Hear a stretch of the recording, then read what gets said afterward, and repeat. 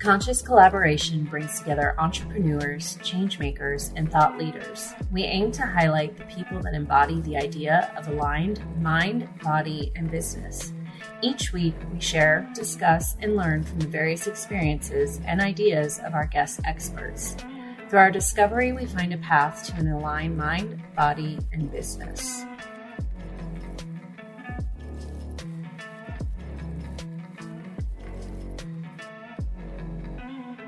At the Conscious Collaboration Podcast, we are proud affiliates of Atapa medical-grade red light therapy devices.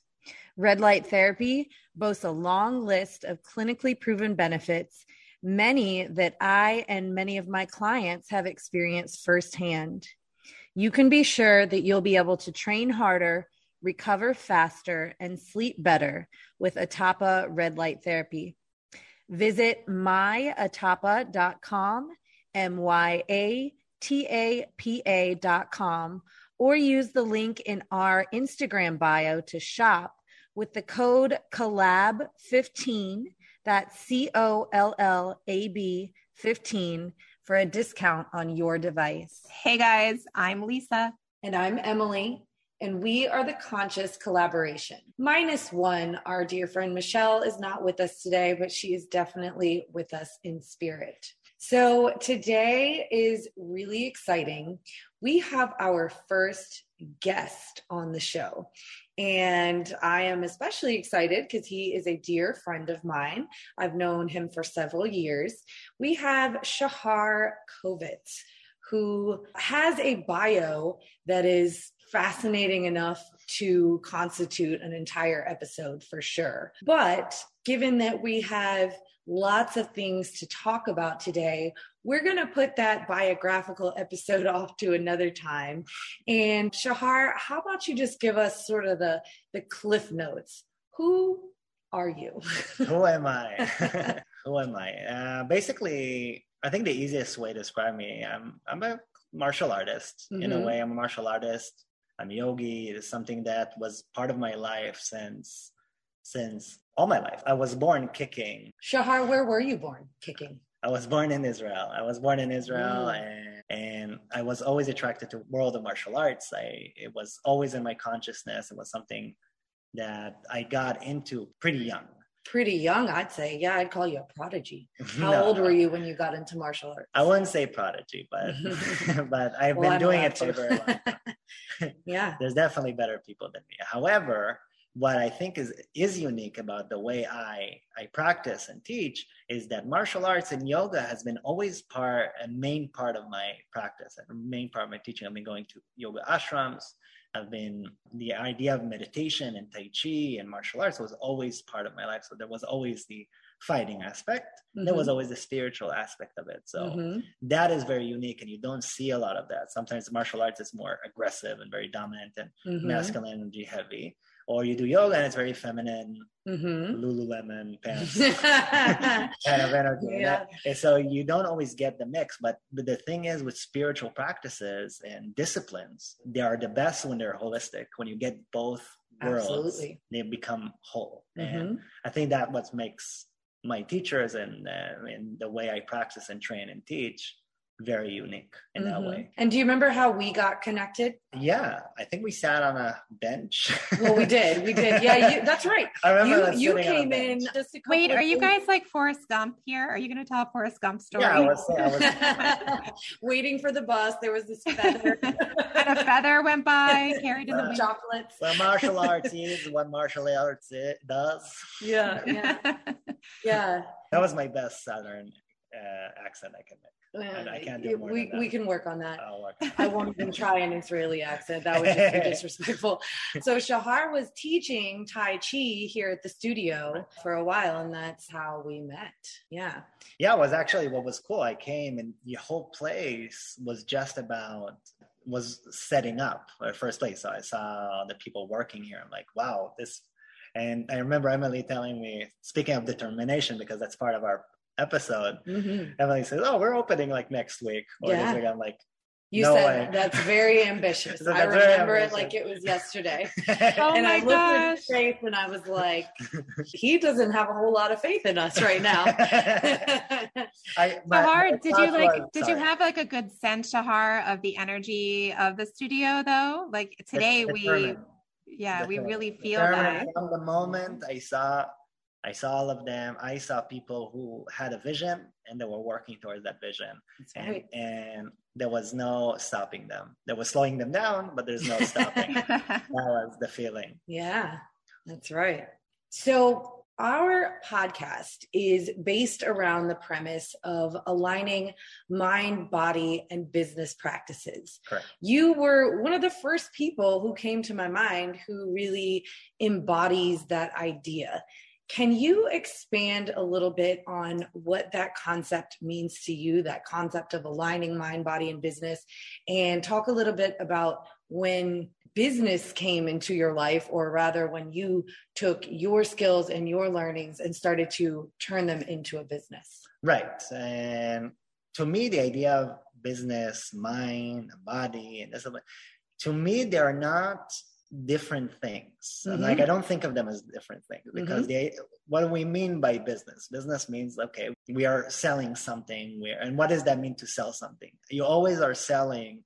Like we sometimes we're stuck with those terms like, oh, it's money, oh, it's this. It has like this human kind of, but it's all human. Like, there's not this studio. It's Emily's energy. Everything you see here, this microphone, this computer, every single thing in this studio, it's not this studio. It's Emily's money, Emily's time, Emily's work. So you can't have one without the other. Your business it's just an extension of who you are. And like every time you go out and you're selling your work, you're selling your energy, you're selling stuff that you put your mind into. So they're not really separate. They're just part of the same thing. I think we have the tendency to separate them as if, like, I go to work, like, let's say a lot of people go to work and they come back home and they say, I don't want to work. I have a life. But your work is part of your life because you're spending a lot of time in there. So you can't disconnect it. And it's a mistake to disconnect. You can't go to work with the attitude of waiting for it to be over, or else you're taking a huge chunk of your life and it's like you're throwing it into the garbage energetically. Like, it's meaningful that you go to work. It's meaningful that you have a business. It's meaningful. So you have to make it worth it. And on the flip side of the coin, if you pour all of your energy into that work and you're not filling your own cup of mind and body, you get the same disconnect. Right. So the point with the mind and body, if I'll talk a little about that, is the mind, right? The mind is the core of everything. That's where everything starts. Your thoughts, right? You had a thought, and that thought manifested into a business. And the body is what is the fuel that brings that business into a material, right? So without your body, you couldn't create it. Without your mind, it would never start. And a business is what kind of holds this whole thing together. So all of them together are part of the same thing that comes and roots from the mind. So you have to dedicate time. So you can put all your energy into work, but you have to heal your body. You have to heal your mind, or else you're not going to do your work well. If you're not going to do your work well, it's going to hurt your mind. It's all connected. It's all the same thing. It's a cycle. Yeah. Right? It's like your brain and your heart. You think it's two different, they do two different functions, but they're part of the same body and they serve the same purpose, which is to keep you alive. Yeah. So you started a martial arts school in Israel when you were fairly young. You're still very young. Why don't I feel that? You better get on the mind body practices. Was that your first business endeavor? Yes, pretty much. Always. I never had a real job in my life. Okay. Well, all my jobs were martial arts and teaching. The closest thing to going into an office was when I was working with my dad. I was working in the storage, but martial arts, Tai Chi, I was always teaching. If I wasn't teaching that, I was always working on that. I was working with kids. When I was a kid, when I was 15, I was teaching kids. And when I was 15, I was teaching people who were much older than me. So my longest and the most ingrained aspect of my life regarding work was always martial arts, always that. Even now that I do something else, I help with my wife and her business. That's for another episode. I'm there as like a mindset coach. I'm there to help, and I'm using the principles of Tai Chi and martial arts and yoga to help. So it's always the same thing, just in different forms. Feeding each other. So did you have any formal or informal, even like a mentor or something, business training or education, or did you really just intuitively pull what you knew from yoga and martial arts to create your business? Well, that's a very interesting question, because what do we mean by training in business? What is business training? Right, because formal or informal. there's a lot with Right. it, right? There's accounting, there's management, there's admin, and it all depends on the layers of your work. Mm-hmm. And a lot of my work is very personal. Like Mm-hmm. my business starts and ends with me. If I'm not there, there's no business. So none of it is formal. Like none of it. I'm a high school graduate. Okay. I think if both of you went to college, you're smarter than me, because I dropped out of college. Well, I don't think that's necessarily the indicator for intelligence. Obviously. But if it was just on paper and someone had to guess, you would be smarter than me. Mm-hmm. Okay. Fair. However, to me, all this knowledge pretty comes from experience. Mm-hmm. Like you go out on the job. Yep. You learn, right? You will learn more. Emily, you learn more by being here and having a year of your own business, of putting your energy out there, than going to school for a year. I absolutely agree. I had no business training. Right. Well, you did. You had a year of it. Right. I had on business. the job. Yeah. Yeah. Mm-hmm. Shahar, I think it's so interesting that you met Emily right at the brink of starting her business, and it has evolved so much since then. A lot of people. I'm always the first, by the way. If you see also in their videos, when they just promote their videos, I'm there doing my Tai Chi. I'm always there to be the first in something. So I'm even here, the first guest. It's true. Well, I definitely believe that you came into my life and my universe by no accident. Oh, yeah. Our teachers and our guides. We've talked about this in episodes before too, how when you see someone and you need them to be your teacher, and Shahar was people. Oh my gosh, I love that so much. And I've heard so much about you too. One thing that's coming to mind in you meeting Emily at the startup of her business and where it is now, and it has changed so many times, is I think and Emily, you go viral quite often now with your content, and people are really taking a notice to you, I think. And I've heard a lot of comments about, the idea of, hitting a break in business and like really hitting into that success. And I think a lot of people don't know that there's a whole story behind where someone gets today and the iteration of where they are today. Right. There's usually years and years behind that one overnight success, right? Overnight was no years long. Yeah, and in Shahar's example, you started when you were, 11. Mm-hmm. Right. This has been a lifelong thing for you. Well, that's the thing. And that's what people need to understand. There's no such thing as one large success. Overnight success. Nobody has that. No, it's never the case. It's always about those who claim they have it. It's because they kept showing up again and again. Mm-hmm. And even if you have that one success, that's not enough, because you need to show up in order to leverage it. There's no such thing. People who get a lot of success and they don't have to work for it, usually they don't get to keep it. And if they get to keep it, they don't know how to use it. Mm-hmm. So the truth is, all major successes are small accumulated success. And this is what every business person needs to understand. Mm-hmm. Every person needs to understand that success is a dynamo. You have to keep putting yourself out there and understand that success is not, you can't see, but I'm doing like a trend with my hand. Mm-hmm. It's not just goes up and goes down. Like if you saw a company and you saw their finances or their success or their sales, and it was just very good, very bad, very good, you would never invest in that kind of company. But if you saw it go up, there's a dip, there's goes up, there's a dip, there's goes up. And if that trend goes up, then you know that's a successful company that you want to invest in. So that's true for also people. Mm-hmm. If you keep putting yourself out there and you keep having a success and you have a dip and you keep coming back and you have a success and you have a dip, you learn from your failures and you go up, you learn from your successes and you go up, then your trend is going to be upwards. And that's the win. It's a cliche, but the win is not the goal, is the journey. It's because the journey. That's where you're going to spend most of your time. Because even Emily, you have success in your business. You spend most of your time building this business and getting to this point. It's not someone just gave you money for nothing. You build it up and created a space for someone to come up and give you some. So it's more important to emphasize the work and the journey, because that's where you're going to spend most of your time.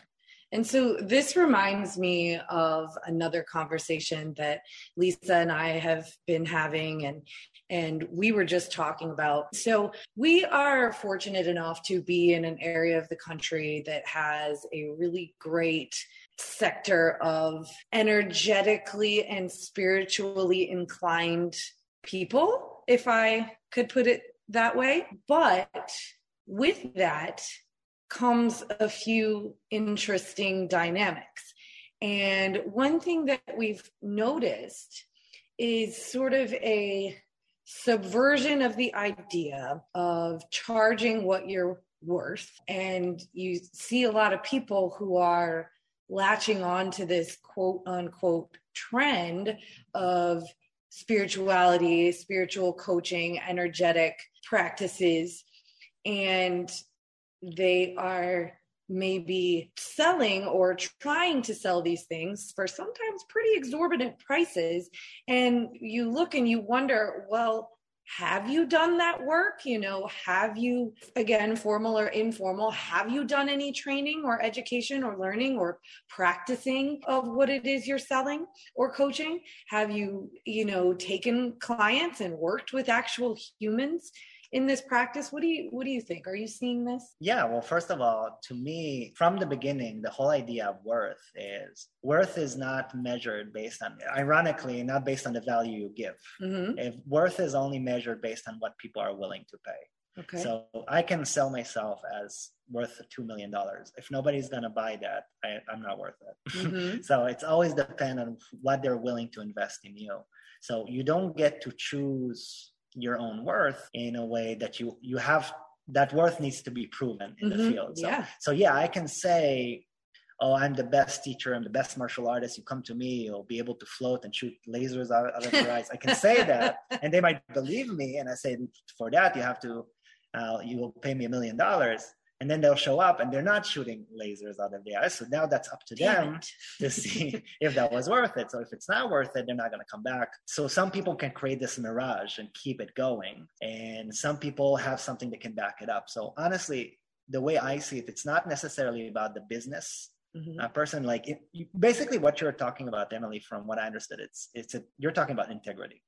Yeah. Like, you want to be worth what you're selling. But the truth is you never really know. In my opinion, like you have to show up and you have to do the work, yes. But at the same time, your worth is based on how much people are willing to invest in you, and which makes it very unique because that way you don't get to tell other people what you're worth. Well, I think you have to put that energy out there, and if you get that feedback, it's like if I went on a date, I can't tell someone on a date, you have to like me, I'm great. No, I have to show her, and I have to sell that. Well, and I think there's a caveat to that, though. That may not be as true for, say, a vulnerable person who might be a more likely potential client for someone who is selling spiritual or energetic related coaching. Right. I think there's some space there for manipulation of the vulnerable. Oh, I agree. Which is really unfortunate. I agree 100%. And I wish everybody who was doing spiritual stuff and spiritual work was as committed to the work as much as they were committed to the teaching. And by the way, a bit perspective there. For example, someone can look at me, like I train every day almost about 6 hours, and there's like I do a lot of practice. But someone can look at that and say, you know what, you're not training as much. Like I train much more. My teacher, I think, trains more than me. So who's worth it, me or him? Like the question is who's willing to invest in that. And like I said, I wish everybody worked and put that emphasis. But the truth is it's really up to the people. And I think that's the thing we can do is shine a light on, look for the right person for the clients, right? In other words, or the clients or the students. I want to put the message, not necessarily for the people who do the work, but for the people who look for trainers and coaches. Look for these people. Look for people who do the work, that they can show the work. Not necessarily just here's my formal training. Right. You need to see that they can actually live up to that, and you have to see someone who lives their practice, Mm-hmm. and that's how you know. And that's also a chemistry thing. Sometimes, Mm-hmm. Yeah, sometimes people can be great, but we don't click. There's other factors, right? Like Tony Robbins sounds like a very successful person, but I might not like him personally. He's not your guy. We Yeah. might not be friends, right? Yeah. I might not choose them, not because there's something bad about him. He has Mm-hmm. credentials up the wazoo, Mm-hmm. but I wouldn't want to work with him because that's not my energy. Of course. That's not who I want to be. Of course. Well, and evidently per a little pre-conversation that we were having, this is not a new issue or dynamic. This is an age-old dynamic. In fact, there are yogic terms for these types of teachers, which I wasn't even aware of. Do you want to touch on that a little bit? Yeah, just by the way, and I just wanted to kind of reinforce the point I made before. Sorry if I'm repeating myself. And just some more martial arts related. Like, let's say I want to learn, like I would learn from Mike Tyson, right? Mike Tyson is a fantastic fighter. Okay. But he might not be a great teacher for me. Okay. And the only way I would know is if I knew him a little more, and based on that, I can make the decision whether I want to work with that coach or not. So honestly, I think the responsibility lies on, you would say, the buyers, like the students, the clients. This is where I want to put my energy, not on the teachers, because teachers can fold themselves into anything. Yeah, no, that's fair. They that's can fold personal themselves. responsibility. Yeah, sure. So repeat the question. Sorry. So you were talking about the yogic terms for the different styles of coaches and teachers, and how much they did or did not embody the practices that they were teaching. All right. Based on the Shivananda organization, this is where I got my training. They have a name for that. They call it Sattvic. They have a Tamasic teacher. For those who don't know, yogis, they have something called the three gunas: Tamas, Sattva, and Rajas. Tamas represents matter, Rajas represents energy, Sattva represents essence or God or divine.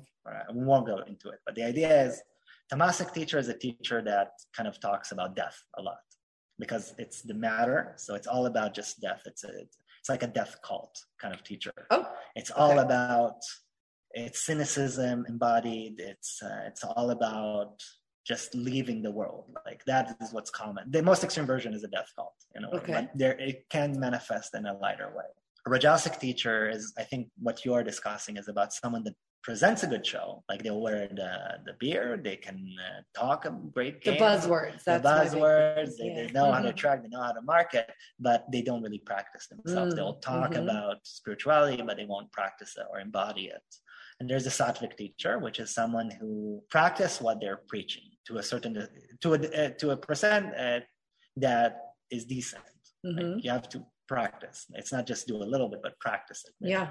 And there's the Sattvic 8, and that's something different. That's what you would call like a spiritual guru, which is someone that is not just practicing, they're embodying. They live every single thing is their practice. It's yoga. They live yoga. They breathe yoga. So to me, I like to see myself as a Sattvic teacher. You are. I'm not the embodiment. You are. Yeah. I don't think so. 6 hours. No, I mean, as a Sattvic teacher, I'm practicing 6 hours a day. I definitely practice what I preach. You in that club, I definitely practice what I preach. And a lot of times I like to teach the things I'm working on. But I will concede that I do have Rajas tendencies. Like I would also put on a show. Well, I think there's probably a difference between presenting an image that will play well in marketing, but if you can back it up. Yeah, which is my I guess I would say 90% Sattvic, 10% Rajasic. Like at my worst, I would be like that. Like I like to see myself as, here's me at my best, here's me at my worst. And at my best, I'm energetic, I'm positive, and I'm focused. At my worst, I'm absent-minded, I'm lazy, and I'm cynical. So when I have a good, strong practice, when I do my meditation, this is where I am. I'm higher.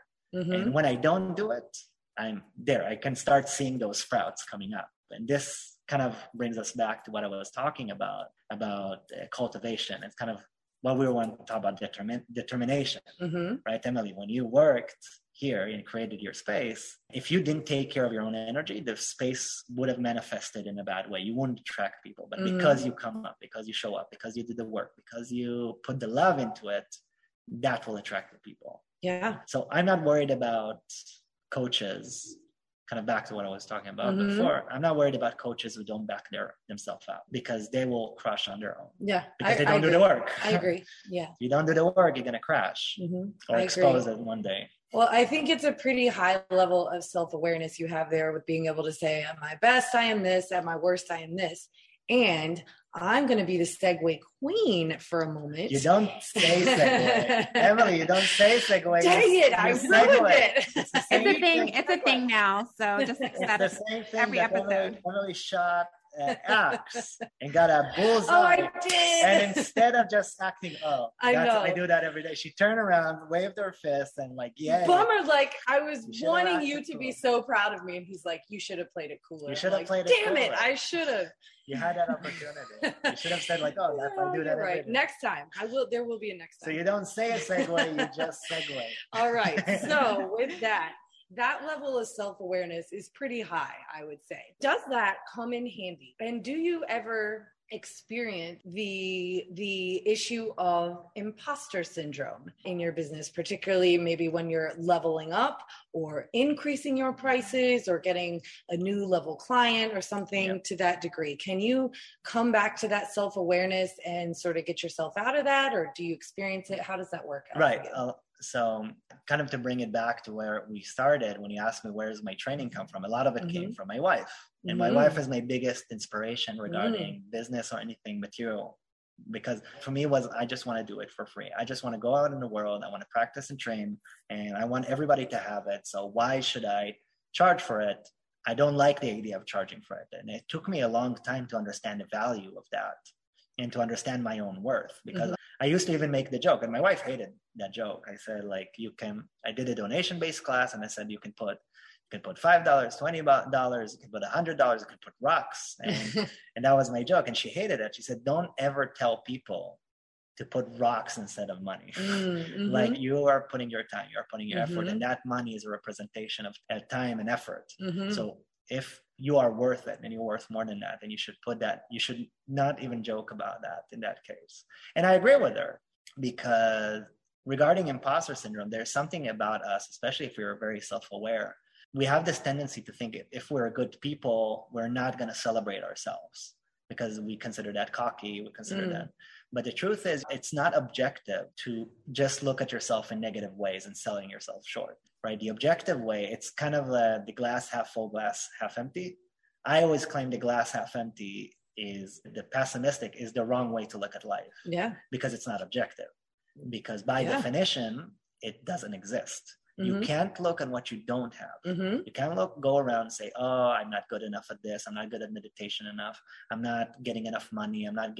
This is the half glass empty, but there's nothing you can. And it will be a self-fulfilling prophecy. Right. And also, you can't do anything about something you don't have. By definition, you don't have it. Therefore, you can't do it. You can't use it. But what you can do is think about the stuff you do have. You have a space. You have your training. You have the ability to go online. You have the ability to put yourself out there. You have the ability to reach out to people. And if you're not charismatic, okay, what do you have? Can you actually learn that? Do you have people in your life that you can learn and study from them? Like, can you put yourself in an environment of people who are successful? And that is much more objective. So the glass half full is a much more objective way of looking at your life because it's real. It's what you have. So if you want to deal with imposter syndrome, don't look at the things you don't have. Look at the things you do have and cultivate it. I like that. Like, think of a farmer that walks around and say, I don't have avocados. I don't have bell peppers. I only have these seeds of avocados and bell peppers. If only I had bell peppers. How about you plant them?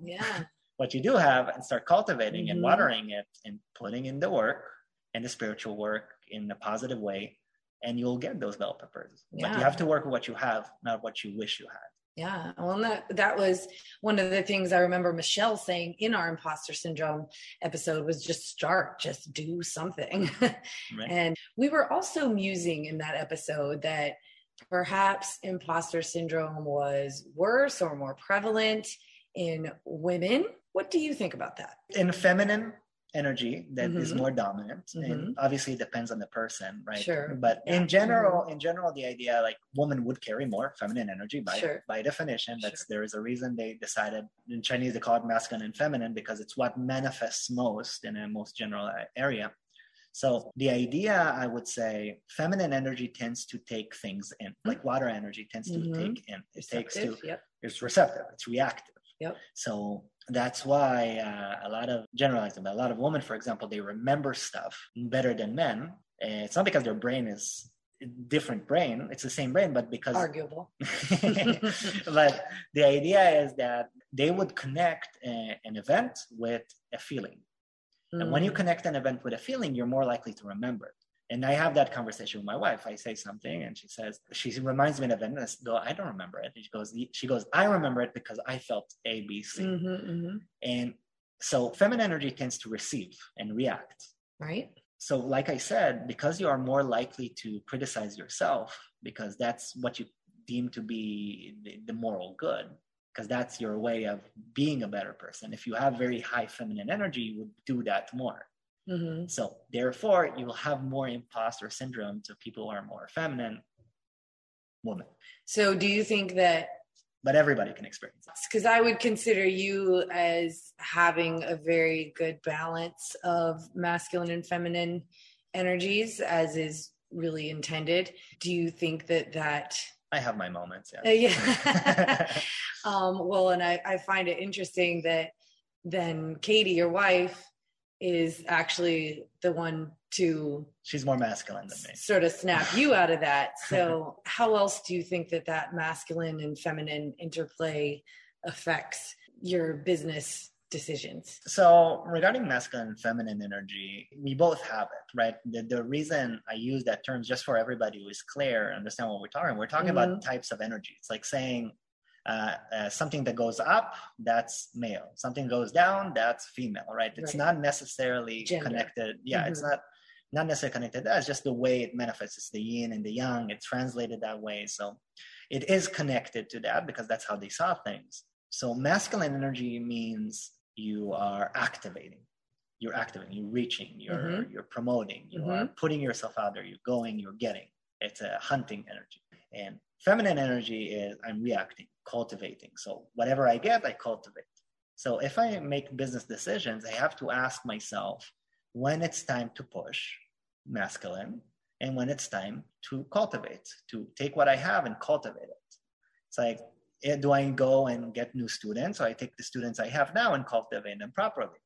And I can't do both at the same time, but I can, in this moment, reach out to students and be the masculine energy, and then let it go and work with my students I already have, reaching out, cultivating, let them feel more like that, giving that sensation, like community, like here, I know you're here, you're not just a client. Right? So there's times to do A, there's times to B. And what's unique about Tai Chi and martial arts, from my experience, is it teaches you have to learn when. You can't punch when someone punches you at the same time, because you'll get punched. You're both going to get hit. You can't defend when the other person defends. You have to learn when it's time to attack, when there's an opening, and you have to learn when it's time to move and when to defend. And working with that feminine and masculine energy alternatively, constantly. Well, and I was going to say that reminds me of Tai Chi, because there was always... the pendulum always swung the other way. It was an ebb and flow.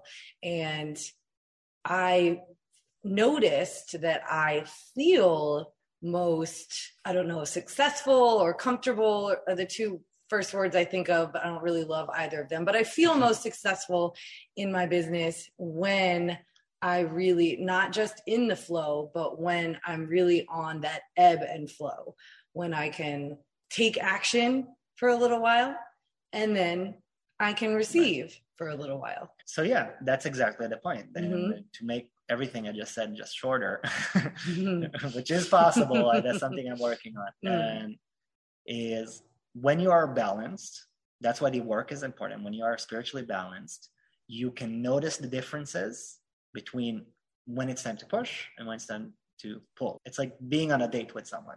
You don't just talk all the time. You have to also listen. Or any communication you have with a human being, you will learn. And the better listener you are, you know when it's time to ask, when it's time to listen, and that back and forth. So the healthier person you are, you're better at it, you will be. And Shahar, I like how you're describing energy too and your understanding of it. So what I'm hearing a lot of words are the relationship of energy and the exchange. And as we talk about business too, I wrote down, I'm not sure if you said it or if it came to my mind, but the idea or concept of a conduit. When you are a business energy, you are a conduit of all of your experiences and knowledge and that emanate. And therefore, that's your broadcasting or marketing to those who, your students who are going to find you or seeking you as a teacher, or your clients. Can you tell me a little bit too about your idea, elaborate a little bit more on your idea of living successfully and happy, the idea and energy of abundance? So abundance, there was a few things you asked there. I'm kind of formulating in my head so abundance, starting with abundance comes in many forms, and abundance is always there. You have to, it kind of brings me back to what I said about the glass half full. If you constantly look at things you don't have, you're going to live in scarcity. Mm-hmm. You're not going to have it, and you're not going to attract it, because your mind, you know that feeling when you have a car, let's say you bought like a red Honda or something. And so every time you're going to see that car in the road, you're going to recognize it. Why? Because it's connected to you. It's the same phenomenon that men have when their wife is pregnant. Suddenly they see more pregnant people. It's not because all the pregnant people were invisible at that point. But it's because your mind is there, you start seeing there. So you're more likely to see pregnant women. So if your mind is constantly thinking of what you don't have, that's what you're going to see, right? Mm-hmm. I'm not even talking here about a lot of spiritual woo-woo stuff, right? Which I love. But I'm talking here really based on people's behavior. When and by the way, this is a common thing if we're segueing into our self-defense. One of the common things about people who are victims of abuse, they are more likely to attract abusive people to them. Mm-hmm. And it's not magic. It's body language. It's energy. It's what they're putting out there. It's what they're looking. It's the type of people they attract to them, because your body language, you're slouching, you project the energy of a victim. Mm-hmm. And abusers and victimizers, they'll feel it. It's like a predator, right? It's like an invitation to them. Wow. Right. There's really, if you go to the jungle and you see like a wolf, if you act like a big prey, they might reconsider and say, might not be worth it. I'm not hungry enough to fight this person. But if you run away immediately, their instincts, whether they're aware of it or not, it's going to come up. They're going to chase you no matter what, because you are projecting victim. Mm-hmm. And it's biological. It's instinctual. It's not even something they think about. And that's true for humans. If you speak to a person and they're slouching, soft-spoken, that's a body language. They're not saying anything, but their body is. And you can read it and you can feel it. That's why people end up in the cycles of abuse. Right. So I'm glad you brought that up, because I have had the pleasure of learning directly from you what I feel is a pretty unique self-defense methodology. I know you work in a lot of the Tai Chi concepts, so I want to talk a little bit more about that. I wonder if perhaps Lisa has a bit to add on, why that self-defense knowledge would be valuable, maybe anything you've experienced in your life. So who should go first, me or Lisa in this case? I'll let show. I feel like you're looking at me hardcore right now. Well, okay, let me, I'll describe first, if that's okay. Yes, yeah. I'll describe first, like, what do I think is unique about my methodology? Yes. What I think is unique is what's unique about my practice and my teaching is that I don't just see it one-dimensionally. I don't like the idea of going into a self-defense class and thinking, okay, you have to fight for your life. It's an aggressive, like, Krav Maga attitude. It's always a bald guy who yells at you. Well, again, nothing wrong with it. I understand why they're doing it. It's forging through fire, right? That's the idea. And it can't be just a Tai Chi, Steven Seagal, Aikido kind of thing. Oh, just think spirituality and hope for the best. Like, it's not that. It has to be. No. It has to be both. You have to show people when it's time to push and when it's time to be aggressive. And Emily, you do that very well, right? Sometimes too well. We just roll. When I should be more flowing like water. Exactly. We were just rolling. Like, I showed her like what to do if someone like grabs you and roll around with you. And she swung at me. Thank God I have my instincts and my arms were up, but she swung. And I knew if my hands were not there, she's getting there. But so there's time for that. And like Emily said, there's times to let go because you wasted a lot of energy that way also. That's my biggest feedback. Right. So there's time to conserve energy, this time to push. So that's something I believe is very unique. So there's a lot of friendly energy, but strong energy. Like to be strong, you don't have to be aggressive. You don't have to lose that feminine energy. Well, and in fact, I remember you pointing out in the very, very, very beginning that you should just assume that the person who is attacking you is bigger, faster, stronger, maybe even a little smarter. Right. And by the way, that's the right way to look at it. So I believe that that balance is important because you can be dominant without losing that feminine energy. You can learn how to cultivate and be a better listener without losing your masculine energy. Like they're both are very strong when they work together and they complement each other. So there's times to be aggressive and there's times to be sensitive, to be active, there's to be reactive. So that's something I think is unique. Now, full disclosure, that makes it harder. Yeah. Like, honestly, that this is the most honest thing I would say about my business. It's hard. It's not easy. Like if you want to go out and do like 4 classes and be able to just kick something in the nuts, go Krav Maga. But if you want to learn something that is more holistic, that takes a little more like from you, like it like will develop you in ways that is more well-rounded than just all aggression. A couple of things that are coming to mind as you're talking too, as we're talking about mind and body and business. And although I'm not practicing martial arts, a lot of the energies you described immediately painted the picture of having to assert boundaries. And that can happen a lot in the relationships of business too, because as we go back, it's all about relationships. Right. So whether it's with your business partners or with clients or students or mentors, there are boundaries. And talking about that scarcity mindset too. So when the pendulum swings too much one way or too much the other way, it's too yin or too yang. When we get into imbalances, it can be both, right? It can be both, and can cause a diminished energy in yourself. So you're not showing up whole in your business or in your personal life. So the idea of being able to assert boundaries in how you're speaking and presenting yourself, but also asserting boundaries to protect your own energy so that you're nourished and whole and can show up 100% your best self feels really relevant to your idea of what you're describing in martial arts. That's like the martial arts of. Right. I think it's like a very interesting metaphor for self-defense.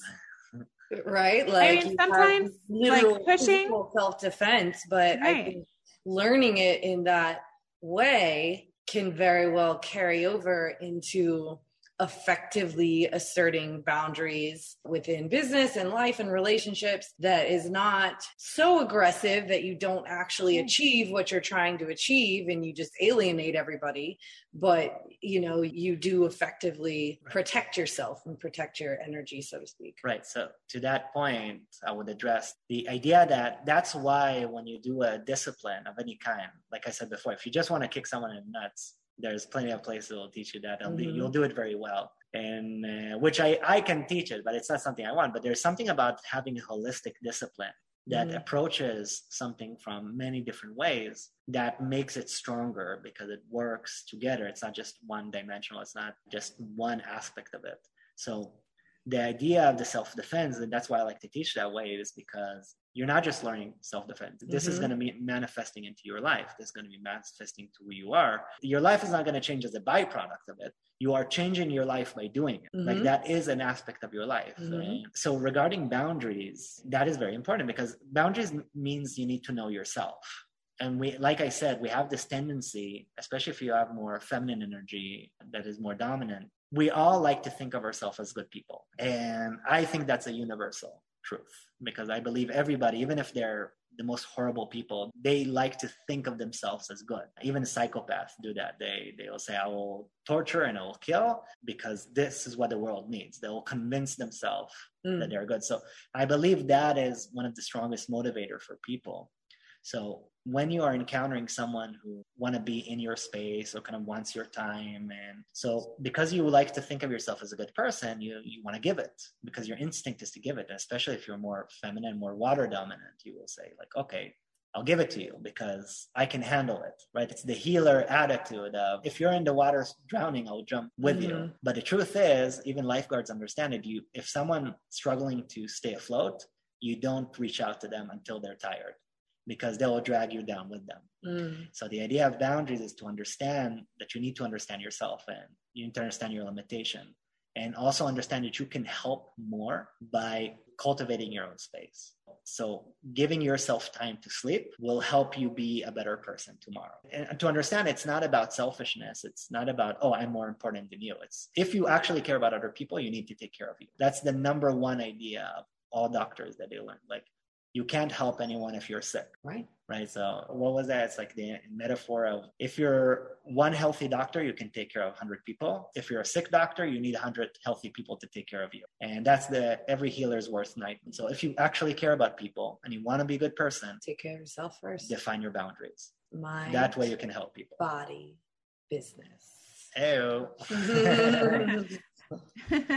High-fiving you guys across the virtual. That was really beautiful. I love that. And also, Shahar, so I know you're well practiced and you've been immersed in the 5 earthly elements. Do you have, and what are the 5 earthly elements that you practice in martial arts? So here's the thing, if we're getting technical, I don't want to bore anyone, God forbid, but there's the 4 elements. All right, that's the ones that usually people know. It's the fire, earth, air, and water. But that's more to describe a foundational type of energy. The 5 energies in the world of martial arts, Kung Fu, they talk about transitional energies, the way the same energy manifests in a different way. So the energy of wood will be the energy of earth, and the energy of earth will be the energy of fire, which will be the energy of... So the 5, it kind of looks like you call it a pentagram? That's the 5? Yes. Okay, so it's how energy shifts. So the same energy can come from the core, which is fire, and will shift its properties with fire, metal, with the fire, if that makes sense. Okay, so again, there's a relationship between the energies as you see it. The same water, like if we take a glass of water, we add heat, it will turn into steam. Okay, it's the same water, but it changed its property. So based on the interaction. So the core would be the water, so that would be the 4.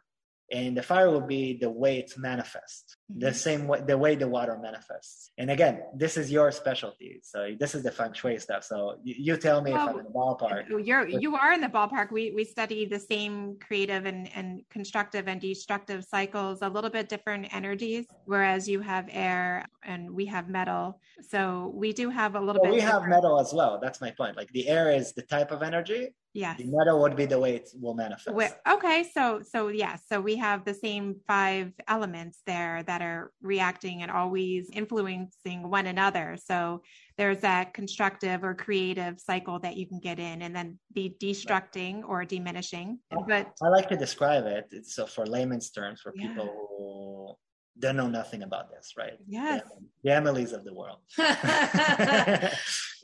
I like that. I like how you're describing the transformation of the elements feeding into one another or nourishing off one another to transform into a different element. The way I like to see it, to think of it like a play. So this is for everyone who's listening. We're talking about the elements and energies. Think of a play. A play has different characters, right? The protagonist can be represented by the energy of fire. That's their purpose. They're there to have a call of adventure. They need to achieve something in the play.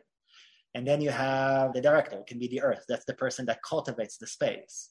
Then you have the comic relief. That's the air element guy. That's the person who takes you away a little bit out of the show to give you kind of like this, it's self-deprecating joke about it. So it kind of gives you that limitation. You have the water. That can be the side character, the person who is supposed to support the protagonist. So those are all actors, but every character is not one-dimensional, right? A protagonist that is just like, Liam Neeson, I'm going to kill this guy, I'll find you. Okay, nothing wrong with it, but it's kind of, if he did that without wanting to save his daughter, we wouldn't want to watch it. It's just boring, right? If you remember the old 70s action, that's what it was. But Liam Neeson in the movie Taken, he's protecting his daughter, so it has an extra element of water in it. So that same fire energy has manifested in a way of water. So that would be the 5. So that same fire protagonist, Liam Neeson, will be water because he loves his daughter and he will love it because of his core is fire. And then it will be metal and focus and threaten the guy. Hey, I have a special set of skills. It was like that. But then he'll be the fire. He'll be the fire with the extra fire of like driving a car and killing people. And then it'll be water and dodging. Like that will be the manifestation. It will be the wood. Like, so these manifestations of energies, do you visualize them in different martial arts tactics or strategies, or does one person embody one element more than another? So I would look at it this way. For example, if I approach a fight and I'm fighting a person, I'm not just fighting a robot. I'm fighting a personality, a human with their own emotions, their own life, their own beliefs, it's a mind thing, right? I feel their body language. I look at their eyes. I look what they're looking like. Are they looking down? Are they looking at me? Are they sizing me up? Are they focused? Are they not focused? So I'm seeing a personality. And that personality can have a very dominant expression. It can be like a Mike Tyson fella, which is very fire. That person comes in, looks you straight in the eye and says, I'm going to kill you. All right, that's fire. That's the core. That's definitely fire, yeah. But if you see him fight, he's not just fire. He's not just running towards punches. He dodges, he moves, he attacks, and then he moves from another spot and then attacks again. So that fire manifests as well as water. So there's the personality of the person and how it will present itself. And then there's how it will manifest in the time. That's why the 5, and again, I hope we're not boring people, but that's why the 5 is the way energies transform, the destructive and the creative, right? They transform from one shape into another. We should do another episode, collab of feng shui and martial arts and the different concepts you can take from that. Shahar, where can people find you if they want to learn more from you? Well, just open the window, just wish really hard into the stars and I'll show up. But careful, I might be showering at the same time. The best way to find me, honestly, Facebook is the best way. It's St. Pete Tai Chi and Martial Arts Group. I kept it very simple. We teach every Saturday in the park, out in the open. I love doing that. I teach at the Body Electric. I teach at the studio because they're going to do a self-defense course soon. Yes, keep your eyes peeled. I will be there. We're going to do, hope we'll do another whole thing just about that so we can promote that. But absolutely. So honestly, Facebook is the best way. And I know you're not really utilizing this too much, but if I have anything to do with it, we can change that a little bit. You do have an Instagram. So for the people, what is your Instagram? God, I don't even remember. I use it so that people on the by the way, that's my fault. I find Instagram. And before we let you go, Shahar, is there one short story that you can tell us of what students or anyone who participates in any of your programs, what type of transformations do you see in your students? I always see those transformations. It's very fun because the people who come are always attracted to my core energy, which is water and air. So it's people who are more spiritual, people who are nonviolent in their nature. It's people who are conflict averse. Weird. Why do I like you? That's me. I fit in one of those categories. Well, first of all, you are a healer. Just you are a nurse. Shh, I got a rep to protect. So that's not accurate completely. But and you are a spiritual person, and you're a healer, and you care, and you love. She's a Gemini. There's many sides. Yes, true. You're also a mommy. That's a lot of water. That's right. Fine. No, by the way, that water, not to go on a tangent, but that water, Durga, for those who don't know, that's the Hindu goddess manifestation of Shiva that manifests as fire. That's a tiger. That's a lot of red, a lot of fire energy there, but it's still feminine. So transformation regarding my students. So like I said, a lot of students who come to me are very highly conflict averse, because they're attracted to my energy. That's me. But they learn how to not be afraid of their own fire, not be afraid to be strong, not be afraid to put your energy out there. And I've seen that happen countless times. One of my first students, he social worker, it was the sweetest guy. And his energy, when it came out as fire, and that's the thing with people are more timid, right? Dogs are like that. A scared dog is an aggressive dog, right? So if you're timid, your fire is going to manifest in the most harmful way. But if you're confident, you have more control over your fire and you can cultivate it. So that student, when he was angry, it used to manifest in a self-harm way, which a lot of other people do that. They take the harm to themselves rather than outside. So I taught him how to fight. I taught him how to present himself. And I showed him that it's okay to get hit and you can move on.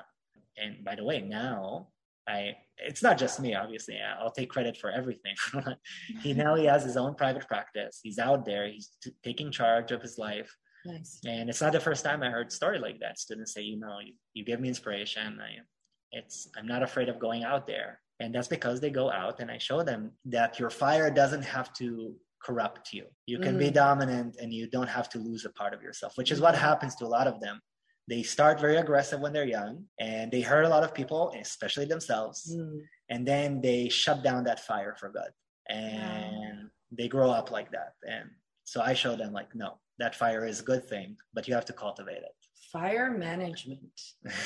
So, but that'll confuse people, make business people think, it's how you manage people you fire. Right. Well, you could apply it to that, I suppose. So if you like that style of transformation that Shahar is describing and you are interested in working with him or following him or knowing him, I did locate his Instagram. Yeah, I do. So maybe if he gets a bunch of followers from this, I'll have no choice. I did post something today on his Instagram. By the way, I just posted something today about managing your own energy and celebrating your wins. So it's cool we're talking about it. Segue. So that handle is just simply his name, Shahar Kovets. SHA. Well, it's also the middle name, right? Or I don't know. No, this is your handle. Got it. Giving Instagram. I'm an old man in a young body. So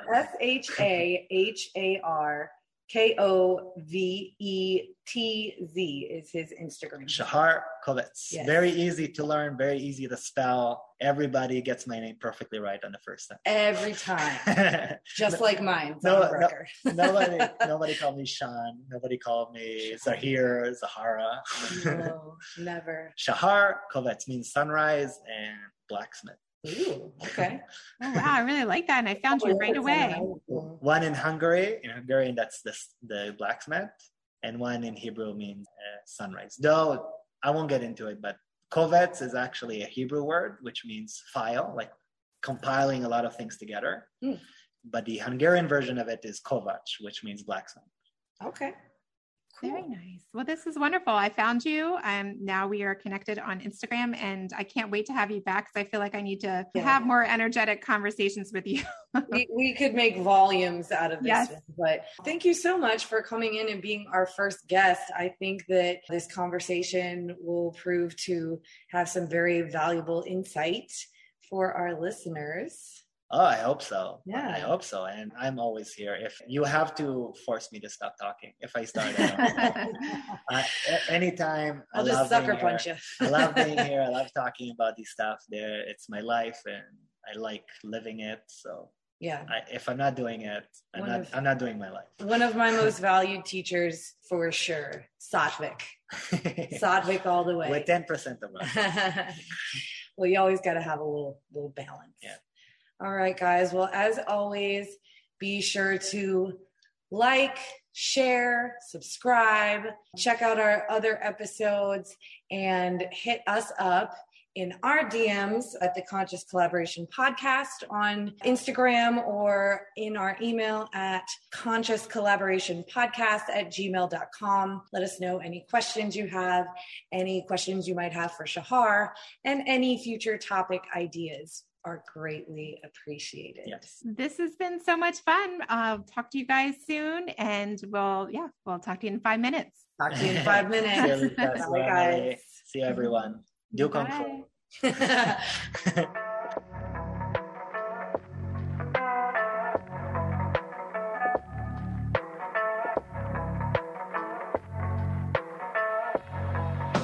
Thank y'all so much for listening to our podcast. If you haven't yet, please be sure to subscribe, rate, review, and share with all your friends so they can join our circle of collaboration on this journey.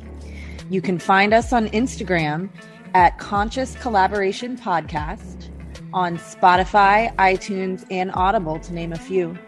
Please join us next time for another deep dive into how you can live life in more alignment, mind, body, and business. Send us your questions and comments in our DMs or email us at consciouscollaborationpodcast@gmail.com. See you in 5 minutes.